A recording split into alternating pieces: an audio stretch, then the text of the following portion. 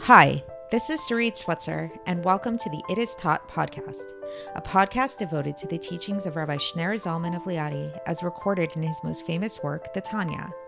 My hope for this show is to make these teachings accessible and relatable to the average person, regardless of prior Jewish education or affiliation.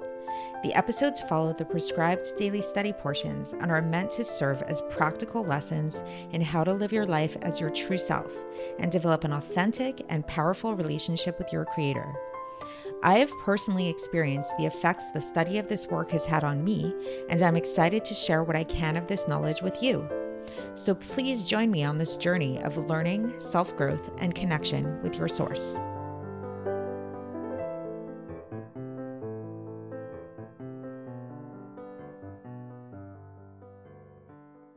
Hi, and welcome to the It Is Taught podcast. This is episode 491 for the 6th of Nissan in a regular year. And today we're going to be talking about the difference between animals and humans. So in our current society, in our current world, it's common to have this understanding that humans are just animals, that we're not that different than animals. A lot of really hardcore vegetarians kind of propose this idea that we're really not any different than animals. The whole idea of the theory of evolution is based upon this idea that we evolved from animals and that we're really all just on this continuum of the same place. Nevertheless, even in the scientific world at large, in contemporary scientific understanding, there is an awareness of the fact that there are certain things that are undeniably human.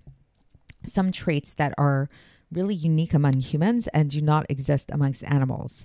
Some of these things are, for example, language. Language is something which is really interesting. I remember actually taking a course at McGill University in Montreal all about language, and the professor actually spent many years of her life trying to teach language to an ape. And it was an extremely frustrating endeavor that she spent years and years of research really trying to teach language to this ape, and it proved to be totally futile, totally unsuccessful. She was able to teach it different words like maybe apple or orange or banana or things like that, but complex sentences were not within the realm of the ape to be able to understand or communicate in any sort of coherent fashion at all. So that was an interesting and educational study, perhaps not in the way that she was intending it to be, but nevertheless interesting nonetheless, and very much paralleling what we as Jews have known all along, which is one of the reasons why we find in Jewish literature that the human being is often referred to as the medaber, the speaker. So another thing that makes humans unique is the ability to have self-awareness. So only humans have this ability to be able to be conscious of themselves, to be self-conscious. So to be, for example, right now, I'm saying this podcast to you guys, I'm speaking into a microphone, and at the same time, there's a part of my brain that sort of sees myself from the outside and is aware of what I'm doing. And you're listening to this podcast right now and you're engaged in the listening of it. And then there's another part of you that's aware of what you're doing. Animals do not have this awareness. Animals are totally within the action of whatever it is that they're doing. We have an awareness of our own mortality. We have an awareness of morality, which is something that animals don't have. Like animals can definitely have traits like compassion or kindness, but they don't have a sense of morality the way humans do. And perhaps the biggest trait, which really, all of these traits really are very interconnected in a certain sense if you really think about it enough. But a big one is creativity, the idea to really be creative, to produce art. This is something which animals cannot do, to truly create something innovative and new, which is really, if you think about it, what language is all about. And creativity really also ties into free will. So free will, what is free will if not for creativity? So true freedom of will means that you have a few choices in front of you and you're not compelled to choose any of them because of any external factor or something like that, but you actually have the ability to objectively decide which one you want to choose. So all of these things really are what make humans different than animals. So why are we bringing this all up? So we are still in the middle of chapter 38, if you recall, and I hope you have caught up with all of the episodes so far in this chapter. Please go back and listen if you haven't. And what we've been talking about is this idea of mitzvahs, of commandments, and the idea of intention in the mitzvahs, and how important is intention, and what does it mean to have intention, and is intention the main thing or mitzvahs the main thing? And where we've left off so far is we left off talking about this idea that how doing the mitzvahs themselves and having intention in the mitzvahs, they all come from the same place because these are all things that God wants. However, there is something superior about having intention and doing the mitzvahs, not intrinsically superior, but rather it's superior insofar as when a person has intention in the mitzvahs, this is able to radiate God's light in the mitzvah in a more expansive way versus in a more contracted way.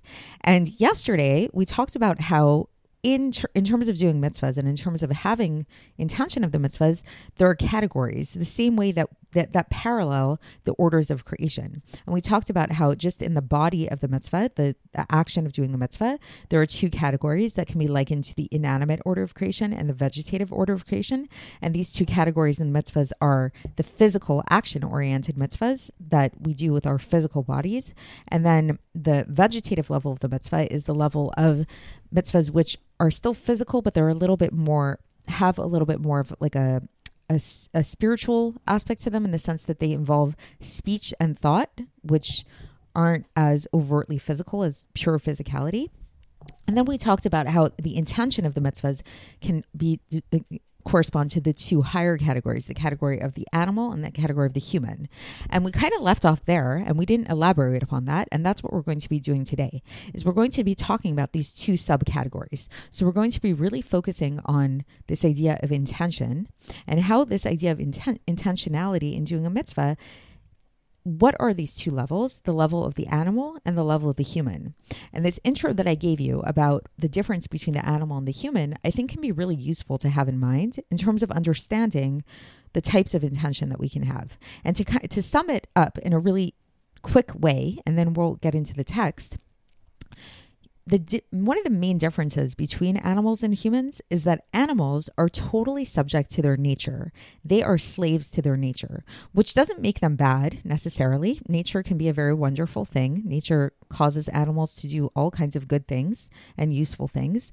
But nevertheless, they act in accordance with their nature, and that's it. They are stuck within the realm of their nature, versus humans have this ability to subsume their nature, to surpass their nature in a certain sense by overcoming natural inclinations and acting in a way that is intentional, that is creative, that has freedom of will associated within it. And so what we'll learn about today is how when it comes to the intention that we have in the mitzvahs, there's a way that we can have an intention in the mitzvahs that is in a more natural way, that's tapping into our more animal kind of side, which again isn't bad, but it's one certain kind of level. And then there's a way that we can have intention in the mitzvahs that's in a more human way, that's in a more above nature kind of way, that has a little bit more intention to it.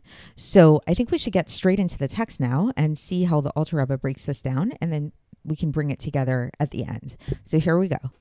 So now the Alter Rebbe says that he who has a good sense of discernment, in Hebrew the term is da'ato yafa, like has a good sense of discernment, basically, to know God and to meditate upon his greatness, to be able to birth out of his understanding the supernal awe in his mind, as well as the love of God in the right ventricle of the heart, so that his soul will thirst for God, to cleave to God through keeping the Torah and mitzvahs, which are the drawing down and radiance of the light of the Ein Sof into his soul, to be able to cleave to him. And through this intention, a person learns and keeps all the mitzvahs. And so too with this intention, a person prays and blesses. Then this intention is like the neshama, like the soul of a human who has intellect and who has free will and who speaks with knowledge. So like this is not an ignorant kind of person. So what the Alter Rebbe is describing here, this is the first category. This is somebody who uses their mind and has the mental capacities to be able to meditate upon God in an intellectual way that will lead them to this sense of great supernal fear, supernal awe, as well as to a love that's within their heart. So it's a fear and love that's born out of intellect. This is in the first category. And this fear and love that's born out of intellect puts a person in this category of man, of medaber. So remember, we had those two categories that we're looking at within the realm of intention. So this first category is the category of man.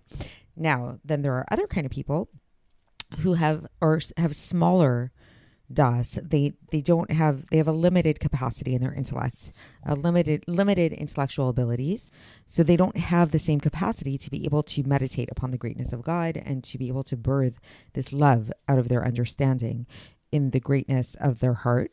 And so too, when it comes to awe or fear, so awe in their mind and fear in their heart, fear of God in their heart. So they don't have the capacity to birth these things out of intellect through intellectual meditation or contemplation, but rather, so what do these kind of people do? They remember and they arouse this natural inner love that is hidden within the heart. So remember, we talked about this earlier on in Tanya, how every single Jew has this natural love in their heart. So these kind of people have the ability to arouse this natural love and to bring it out from concealment and hiding in the heart to revelation in the mind. So they're able to take this hidden love that's found in the heart and bring it up in the mind. So meaning to say that these kind of people are not able to arouse this love from the hiddenness in their heart and make it be revealed in the heart, like in an emotional way, but they are able to arouse it to take it from the inner recesses of the heart and reveal it and arouse it in the mind so that they become conscious that they have this hidden love of God. And so what this will lead to is that their will that is in their minds and that is in the inner recesses of their heart will agree and will want to, with total willingness, to give over their life in actuality for the unity of God in order to connect, to cleave to God with their godly soul and with its vestments, to become totally encompassed in his unity and in his oneness, which is the will of God, which is the supernal will that is vested within the learning of Torah and it through keeping mitzvahs and all of these things.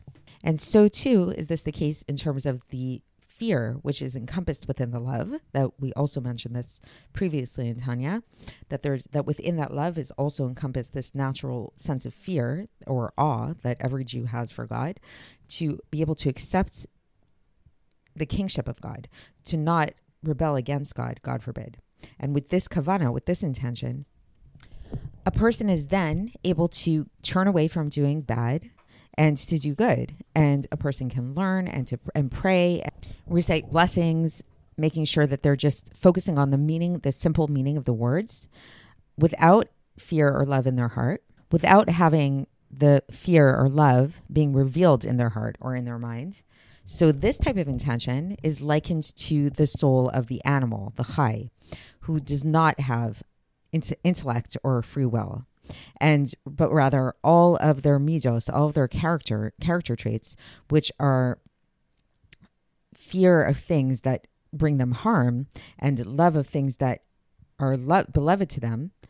These are just natural feelings. So animals, like, what do animals fear and love? Animals fear things that are going to bring them harm, and they love things that make them feel good, right? So it's not an intellectual type of thing. And so this is a similar thing in this case with these kind of people, these people that aren't like hyper intellectual and they don't have that same intellectual category as the first category. So their fear and love are totally innate. They're tapping into this more innate, natural kind of love that is hidden within the heart of every single Jewish people, because this is an inheritance that was given to us from our forefathers. And this is like the nature within our souls, as was explained above. So once again, we spoke about this previously, and if you want to go back and look that up for some review, you can look it up in chapter 18. So this is the end of the section today. So just to bring this all together and sum it up, so what the Alter Rebbe is teaching us in today's section is that there are two types of ways of having intention in serving God. So we're in this category already where we're no longer are we just talking about simply performing the mitzvahs by rote or just like the bare, like, fact of keeping the mitzvahs, but now we're talking about, okay, we are keeping the mitzvahs with intention. What does that mean to keep the mitzvahs with intention, to have kavana when we do the mitzvahs? And the Alter Rebbe says that there are two categories of this. Category number one is the category of somebody who meditates upon God in a very intellectual way and uses their mind to really come to this understanding of the greatness of God. And this meditation and contemplation, teaches the Alter Rebbe, will eventually lead to the birthing of emotions. So the intellect will give birth to emotions. And what are these emotions? The emotions are a feeling of supernal awe of God and within their minds, as well as the love of God in the right ventricle of their heart. So that now when they are keeping Torah and mitzvahs, they're doing this out of this passion, this like emotional kind of passionate feeling. And these kind of people, the Alter Rebbe explains, are in the category of the human. Why are they in the category of the human? Because the human is the person with humans, as opposed to animals, have the capacity to be able to live an intentional life, to choose and to direct our lives in any which way that we want to. So similarly, these kind of people intentionally sit down, they meditate, they think about God, and this intentionality and this meditation leads to their emotions. Then the second category of people who also have intention when they serve God, they also have kavana, they're in the category of the animals. Why are they in the category of animals? Because animals, as we learned, unlike humans, do not behave in intentional kind of ways, but they just go in accordance with their nature. This doesn't necessarily mean it's a bad thing, but it's like they're more subject to their natural being, who they naturally are, what they are naturally made up of. So similarly, those kind of Jews who are the kind of people who don't have the capacity, don't have the intellectual ability to sit and meditate upon God and birth emotions through their intellect, but rather what do? They arouse the natural love, which encompasses within it fear as well, the natural love and fear that's inside of the recesses of their heart, which is something that we were all given as a present, as from an inheritance from our forefathers. And this natural love and fear of God will translate into an intellectual understanding and an intellectual swaying of their lives to behave properly, to do the right things. So it sort of works in the opposite direction. So whereas in the first category, the people that have the kavana, that we liken them to the human category, they are taking their minds, and through their minds, they translate this into their heart. Versus in the second category of people, the people that are likened more to the animal way of life, they have these emotions that are inside their heart, and they have the ability to tap into these emotions in their heart and to translate that into this like sense, an intellectual kind of like giving over or agreeing to keeping Torah and mitzvahs and doing what they need to do because they feel it initially on this emotional level in a more natural way. So that is the end of chapter 38. And tomorrow we're going to begin a new chapter, chapter 39, and I will speak to you then. Thanks for listening to the It Is Taught podcast, hosted by Sarit Switzer. This podcast is dedicated in loving memory of my maternal grandfather, Avraham Yitzchak ben Binyamin HaKohen of blessed memory. Music by Shoshana. If you enjoyed this episode and would like to support the show, please share it with others and subscribe on YouTube, Apple iTunes, Spotify, or wherever you listen to podcasts. And make sure to leave us a 5-star review. To find out more about the It Is Taught project, including more information on my soon-to-be published book, please visit our website, itistaught.com.